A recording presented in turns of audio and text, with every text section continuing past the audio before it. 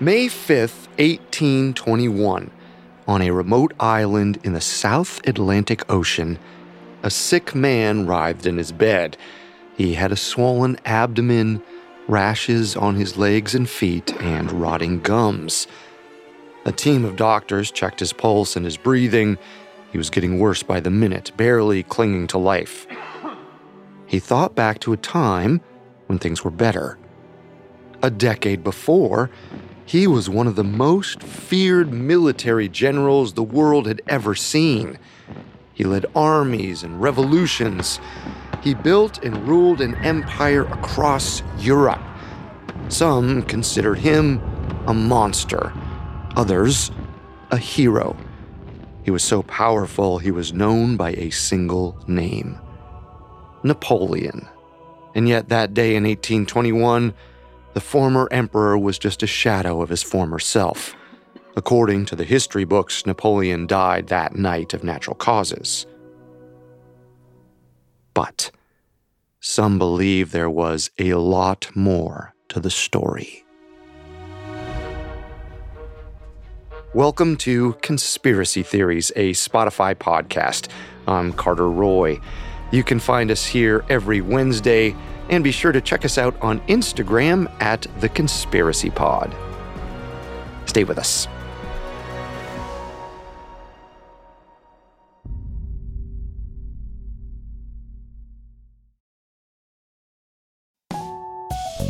This episode is brought to you by Terminix.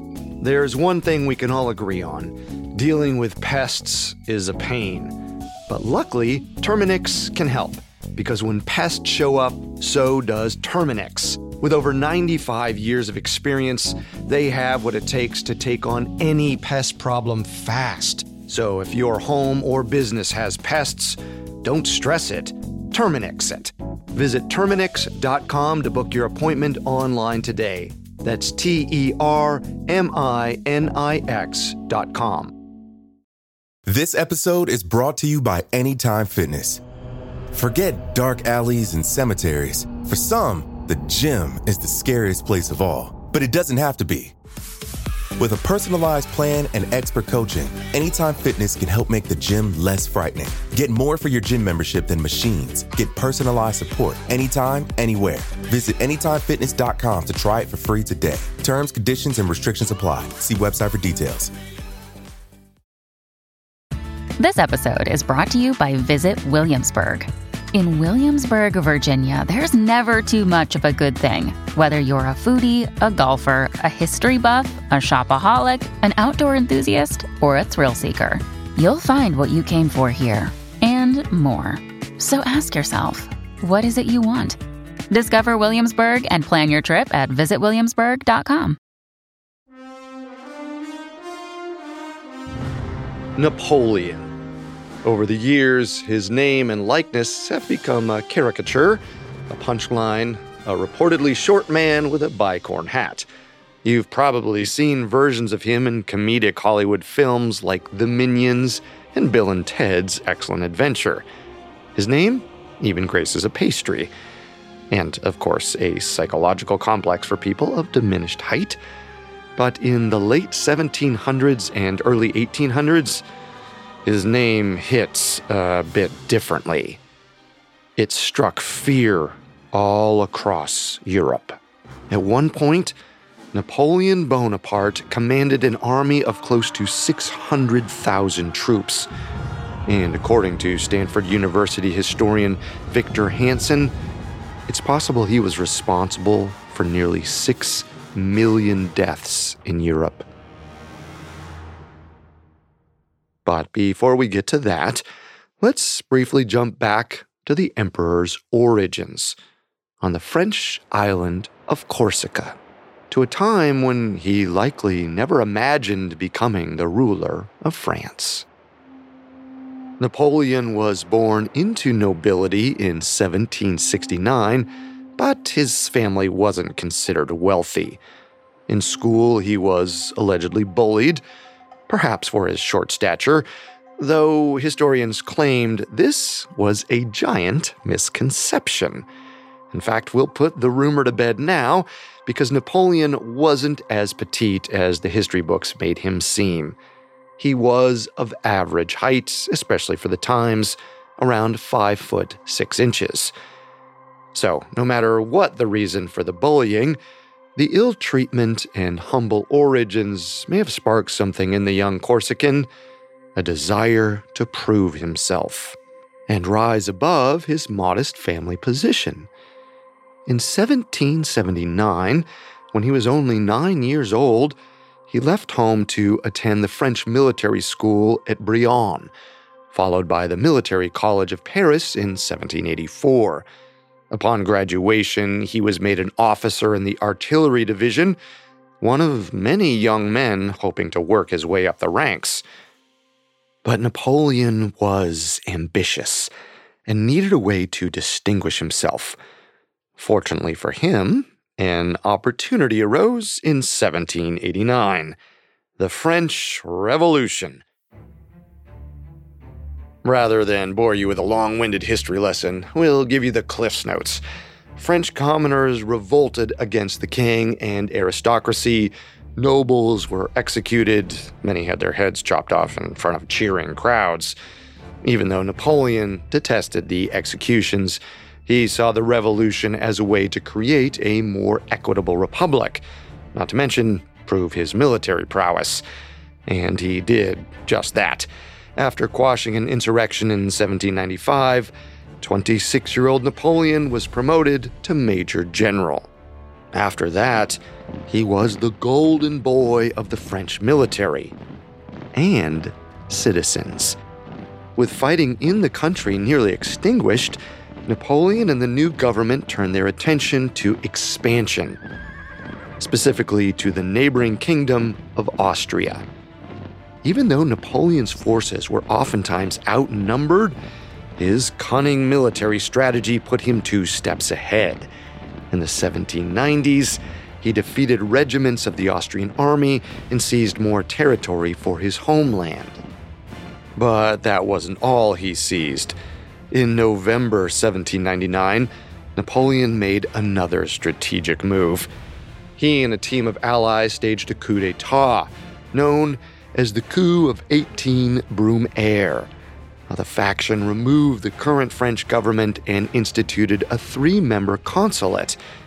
And who did they place at the head of it? None other than Napoleon. At just 30 years old, he became the de facto leader of France, and that was just the start of his reign. 3 years later, in 1802, the French people approved a constitutional amendment that made him consul for life. 2 years after that, he crowned himself Emperor of France. With his position cemented, Napoleon's hunger for power grew. He declared war on just about every neighboring kingdom: Britain, Spain, Russia, various German-speaking regions and Italian states, even the Ottoman Empire. During much of this time, Napoleon was nearly unbeatable. But he didn't consider one detrimental detail: winter in Russia. After pursuing the Russian army deep into their territory, Napoleon and his forces ran headlong into the snow. Lacking the proper clothing and supplies, his men suffered. In 1812, Napoleon ordered a retreat, but it was too late. The Russians hounded the French the whole way out. It was a bloodbath. According to historians, 5 out of every 6 French soldiers were killed. Napoleon survived, but his reputation didn't. Back home, the people of France turned on him. He was no longer their golden boy. Sensing his weakness, Napoleon's enemies invaded Paris. The French government was forced to accept a truce, which came with one big condition. Napoleon had to be banished to exile forever. On April 11th, 1814, at the age of 44, Napoleon was shipped off to an island in the Mediterranean Sea called Elba. At first, Napoleon complied with his exile, but after less than a year, the wily general somehow escaped, returned to France, and reclaimed the throne. Fearing Napoleon's wrath, a coalition of European powers, including Britain and Russia, prepared to go to war with France yet again. For a time, Napoleon was back to his old self. He kept the foreign militaries at bay, and as a result, the French people embraced him again. But only temporarily. The tide was about to turn on him once more. In June 1815, Napoleon faced off against British forces in the countryside of modern-day Belgium, near a small village named Waterloo. It should have been an easy win for the Frenchman. He had the British-led troops outnumbered 72,000 to 68,000. But the English had a secret weapon waiting in the wings: the Prussian army. Not long into the battle, the Prussians swooped in, sandwiching Napoleon's forces between the two sides. The French general was forced to retreat, and the Battle of Waterloo went down in history as Napoleon's single biggest defeat. Following that loss, many French citizens disowned him. In 1815, he was forced to surrender to the British, and for a second time, his enemies banished him to exile. Except this time, they learned their lesson. They didn't send him to a picturesque island in the Mediterranean. No, his enemies had a new place in mind. 5,000 miles from Europe off the coast of Africa. St. Helena. On October 15th, 1815, Napoleon reached the tiny British-ruled island, arguably one of the most remote places on Earth. Now, at first, he might have thought another escape attempt would be easy, but this place was different. St. Helena was defended by at least 4 ships that kept a constant eye on the coastline, 500 British guns and cannons, and 3,000 soldiers. Seeing what he was up against, Napoleon's spirits were dashed. Almost immediately, the once virile emperor's health declined, and over the next 6 years, it only got worse. On May 5th, 1821, he fell into a coma. At 5:49 p.m. that evening, Napoleon Bonaparte was pronounced dead. An autopsy found he had stomach cancer and hepatitis. At least that's what the history books said. Because his symptoms also resembled something quite different. Poisoning.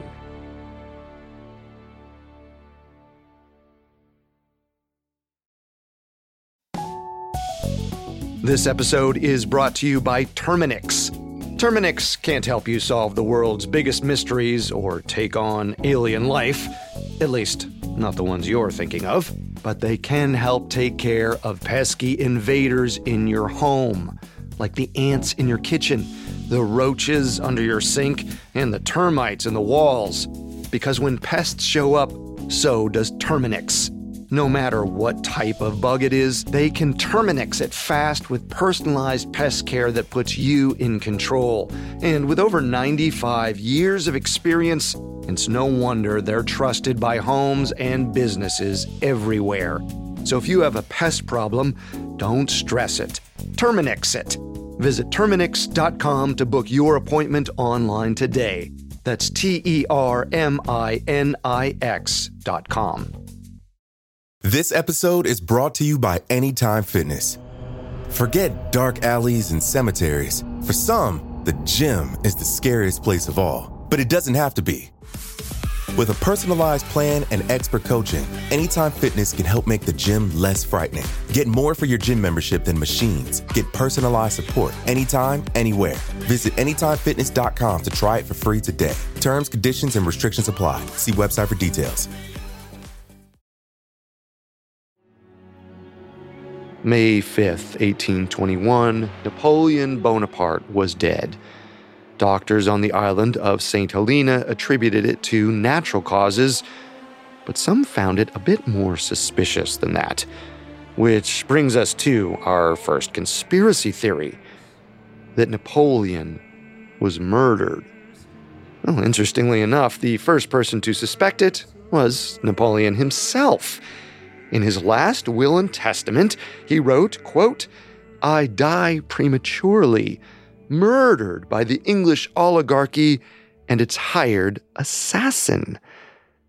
But he wasn't the only one making these claims.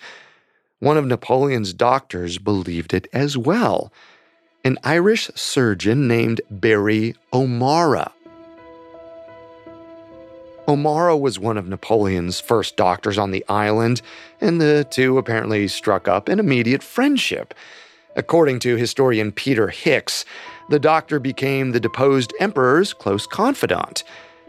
3 years later, in 1818, O'Mara's friendship was tested. According to him, the governor of St. Helena, a man named Hudson Lowe, allegedly ordered the physician to, quote, shorten Napoleon's life. But O'Mara refused. He even wrote a letter back to England accusing the governor of treachery. Well, the doctor may have saved Napoleon's life, but it was only a temporary reprieve. Not long after he sent the letter, O'Mara was dismissed from the island.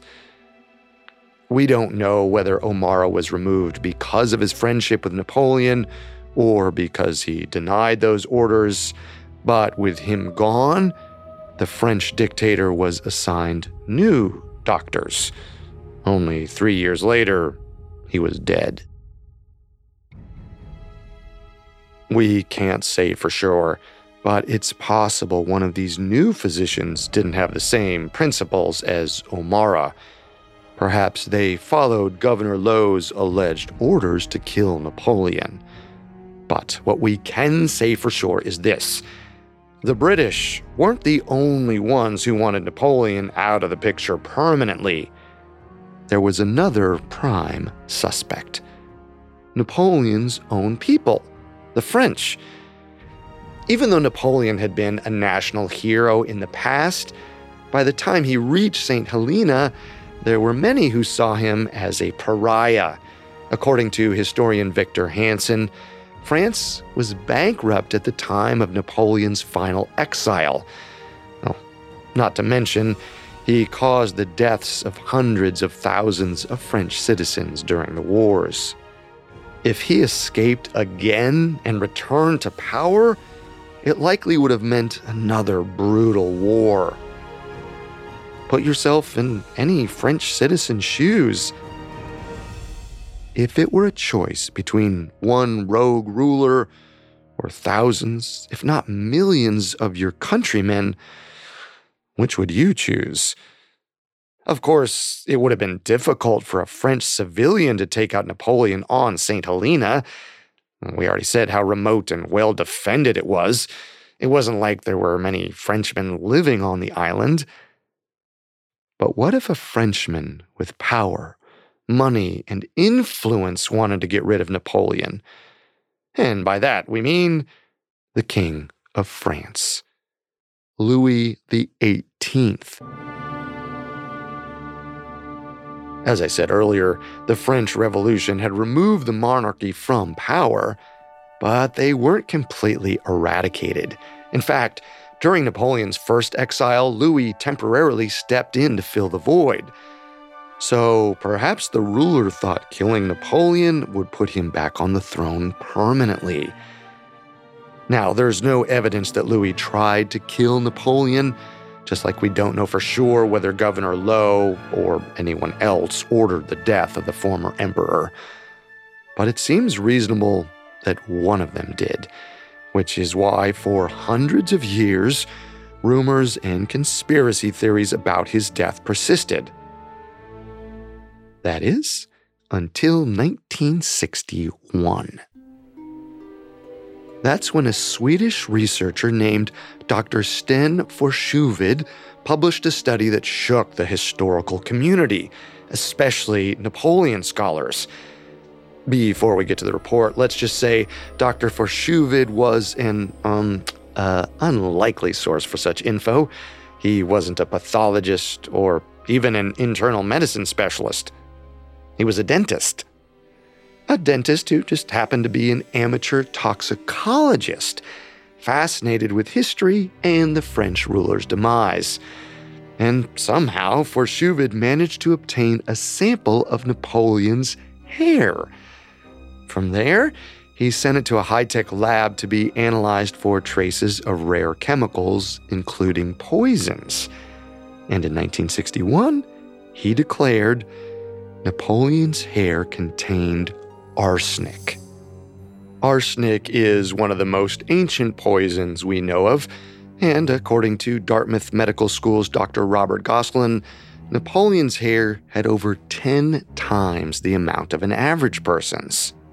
Plus, his symptoms seemed consistent with arsenic poisoning. According to the U.S. Centers for Disease Control, the toxic substance causes skin changes, abdominal pain, neurological deficiencies, and it has been linked to cancer, just like Napoleon had. But Dr. Forshuvid's report wasn't a smoking gun. He was careful to point out he didn't have enough information to make a definitive conclusion. After all, he was only given a small sample of the ruler's hair. According to Forshuvid, with such a limited sample size, he couldn't determine if Napoleon's entire scalp was contaminated or just one section. If his whole head had signs of arsenic, that might indicate prolonged exposure, which could have been an accident or environmental contamination. But if only part of the emperor's cranium tested positive, he might have had one significant exposure to the poison, which could mean acute poisoning and possibly murder. Even though Dr. Forshuvid's study was inconclusive, it spurred other researchers to look for evidence. Well, believe it or not, scientists were able to obtain more hair samples from Napoleon's childhood, his early years as a ruler, and from his exile on Elba. We don't know exactly who saved the hair, but it proved to be incredibly helpful when examining this mystery, because according to the results, Napoleon's hair always had high concentrations of arsenic. Not to mention, the toxicity wasn't limited to the former emperor. Scientists also found elevated levels in his son, Napoleon II, as well as his first wife, Empress Josephine, who didn't join him on St. Helena. There are multiple explanations for this. Back in the 17 and 1800s, arsenic was used in many common household items, including paint, tapestries, food preservatives, even hair products. We don't know exactly which item might have contaminated Napoleon. It's possible he put arsenic-laced powder in his hair, or maybe he ate food containing the substance. It's also extremely likely that his house on St. Helena had high levels of arsenic in the wallpaper and water.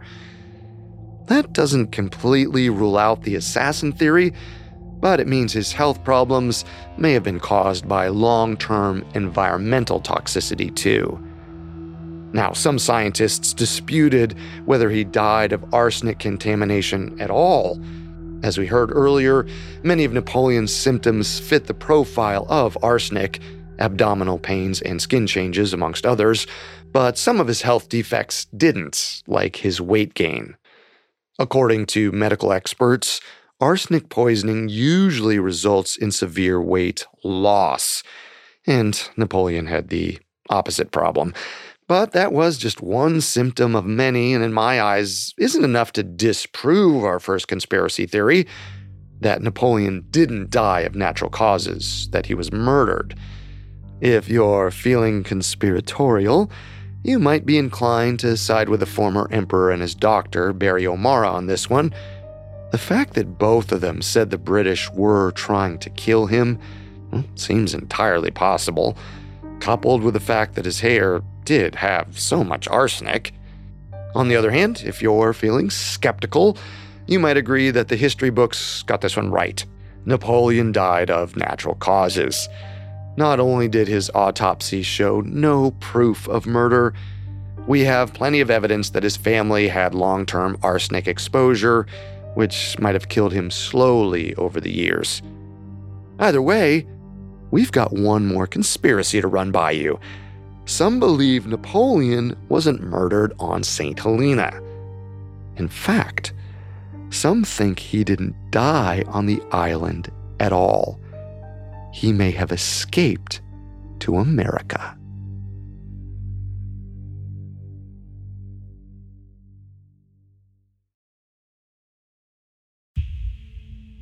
For over 2 centuries, historians have wondered how Napoleon died on St. Helena.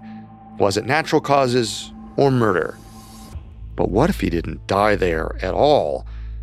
Some conspiracy theorists find it difficult to believe that a brilliant military mind like Napoleon allowed himself to pass away quietly in exile. He'd already escaped from one island. Why not St. Helena, too? Not to mention, at the time, Napoleon was filthy rich.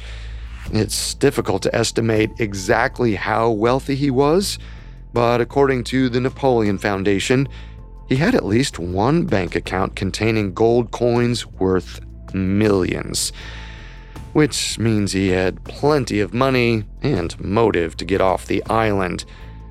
And that brings us to our second and final conspiracy theory. Napoleon wasn't murdered on St. Helena at all. He actually escaped.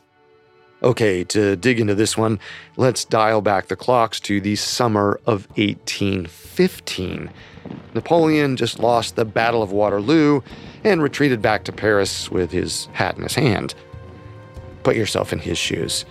You've waged war for decades against your enemies. You're responsible for millions of deaths across Europe.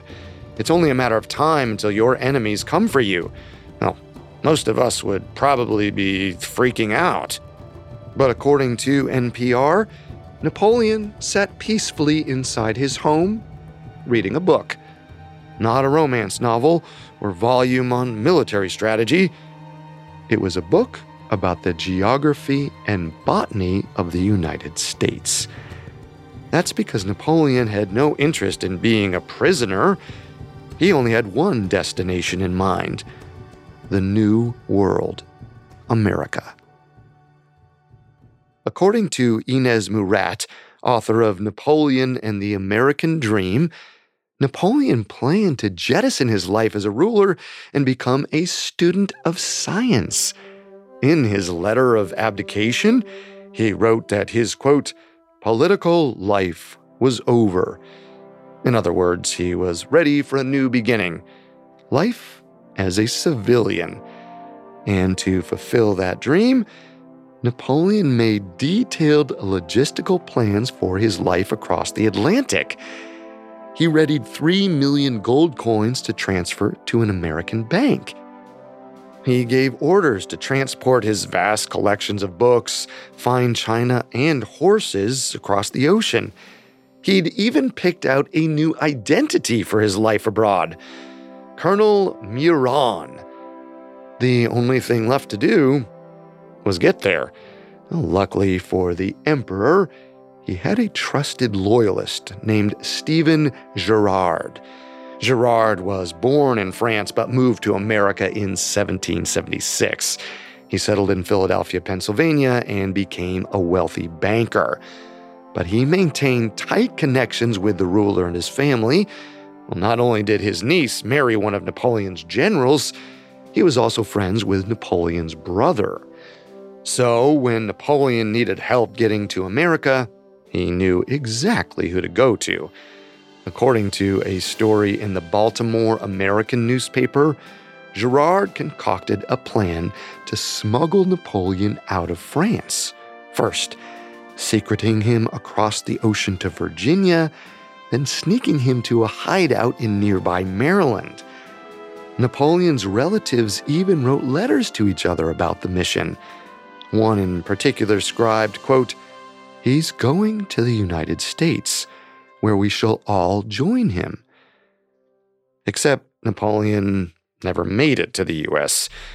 In July 1815, his travel plans were derailed. Instead of boarding a ship to the New World, he had to surrender to the British, and they shipped him off to their island of St. Helena.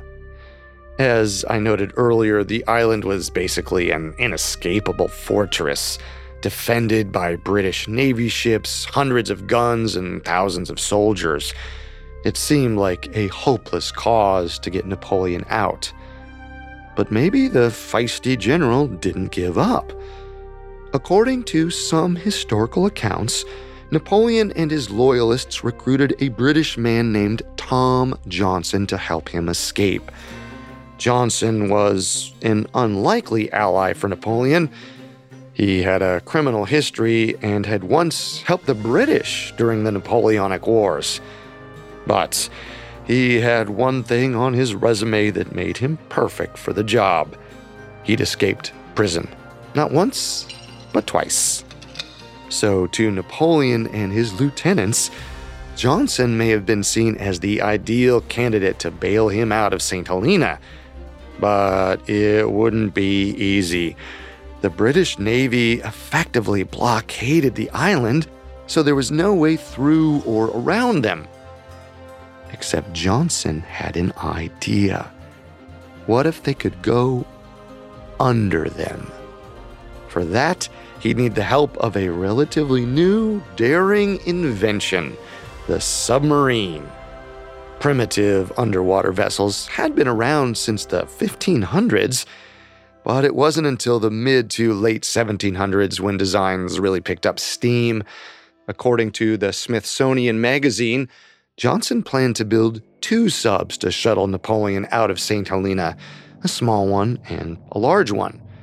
And in case the vessels were detected by the British, Johnson planned to equip them with torpedoes. As soon as the submersibles were built, the mission was relatively straightforward. During daylight hours, the vessels would slip unnoticed beneath the British squadron. Then, that night, the small sub would surface on the shore. Johnson would sneak onto the island, locate the former emperor, and the two would sneak back to the sub. One disguised as a coachman, the other a horse groom. The vessel would then usher Napoleon to the big one, and they'd escape forever, maybe even to America. At least, that was the plan, anyway. Despite Johnson's claims that he worked on the caper for Napoleon, there was no evidence the subs were ever built, or the escape ever attempted. Some historians believe Johnson concocted the tale to bolster his image and drum up business for his submarine venture. But even if the underwater mission didn't happen, there was talk of other attempts. Around 1820, British correspondence to and from the island mentions multiple escape plots. We don't know if any of them were successful. Of course, history books indicated they failed. According to them, Napoleon remained on the island until his death. But what if the man who died on St. Helena wasn't Napoleon at all? What if he was a body double and the real Napoleon had already escaped? For this, let's go to May 6th, 1821, the day after Napoleon allegedly died. That's about the time a doctor made a mold of the former emperor's face. It may sound a little morbid, but this was a common practice for wealthy people and leaders back then, creating what was known as a death mask. The plaster cast preserved the person's facial features to create accurate sculptures later. The only problem was, not long after Napoleon's cast was created, it disappeared. At that point, it was too late to make a new one, so it seemed like Napoleon's death mask was lost forever. That is, until 10 years later, when a mold of his face showed up in Paris. Right off the bat, there were suspicions about its authenticity. According to witnesses, it was too youthful and thin to be Napoleon, who was bloated and sick at the time of his death, and it was missing an important detail: a scar on his cheek. Apparently, the general had suffered a wound to his face late in life. It only appeared in an unofficial portrait painted just before he was taken to St. Helena. And besides the physical discrepancies, people questioned where the mask had been for almost a decade. Despite the strange circumstances, the face was apparently confirmed by one of the doctors who conducted Napoleon's autopsy, as well as his mother. Except some experts weren't so sure. They thought it resembled another man, Napoleon's longtime valet and confidant, Jean-Baptiste Cipriani. When scholars compared the death mask to portraits of the two men, they concluded that, indeed, the mold resembled the valet, not the former emperor. In spite of the objections, the cast was deemed authentic and eventually went on display in a Paris museum. But that wasn't the end of the mask saga. In 1947, another mold of Napoleon's face showed up, this time at a museum in London. Unlike the Paris version, this one portrayed the emperor as more bloated, and it had another prominent feature: his scar. Some researchers claim this was Napoleon's true death mask, meaning the one in Paris was a fake. Now, this might fit our earlier explanation and match perfectly with our conspiracy theory. Perhaps the Paris mask was authentic, not of Napoleon, of course, but of the man who died on St. Helena in 1821, so maybe it was Napoleon's body double, who was thinner and more youthful and didn't have a scar. Which makes the London mask, the bloated one with a scar on the cheek, Napoleon's real face. Only maybe it wasn't made on St. Helena. Perhaps it was cast somewhere else, like America, and was transported to England years after his actual death. The death mask controversy wasn't the only strange thing that happened after Napoleon's death. 20 years later, a new mystery emerged.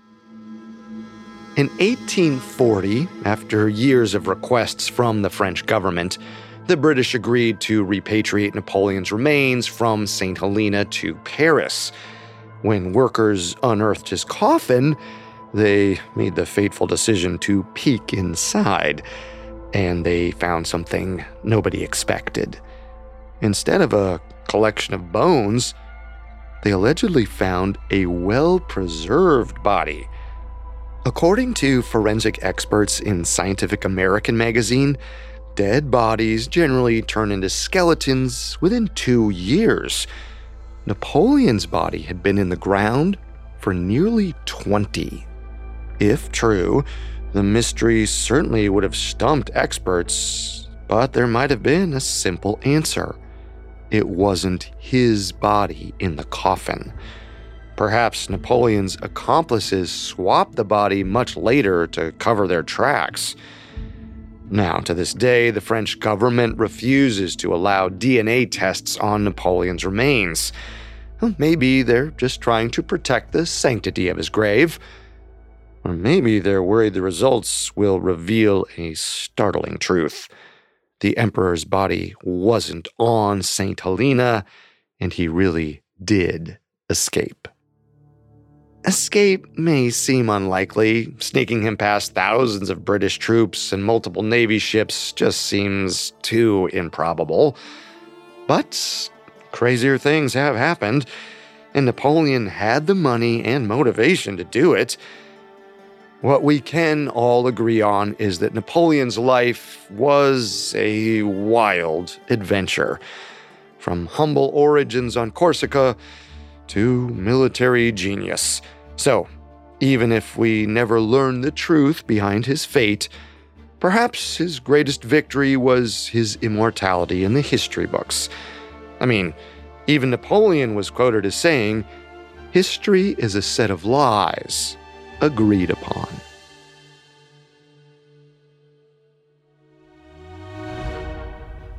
Thank you for listening to Conspiracy Theories, a Spotify podcast. New episodes come out every Wednesday, and be sure to check us out on Instagram at The Conspiracy Pod. Do you have a personal relationship to the stories we tell? Send a short audio recording telling your story to conspiracystories@spotify.com. Until next time, remember, the truth isn't always the best story. And the official story isn't always the truth. Conspiracy Theories is a Spotify podcast. This episode was written by Alex Bernard, edited by Adam De Silva and Lori Marinelli, researched by Sapphire Williams, fact-checked by Bennett Logan, and sound designed by Sam Baer. Our head of programming is Julian Boireau. Our head of production is Nick Johnson, and Spencer Howard is our post-production supervisor. I'm your host, Carter Roy.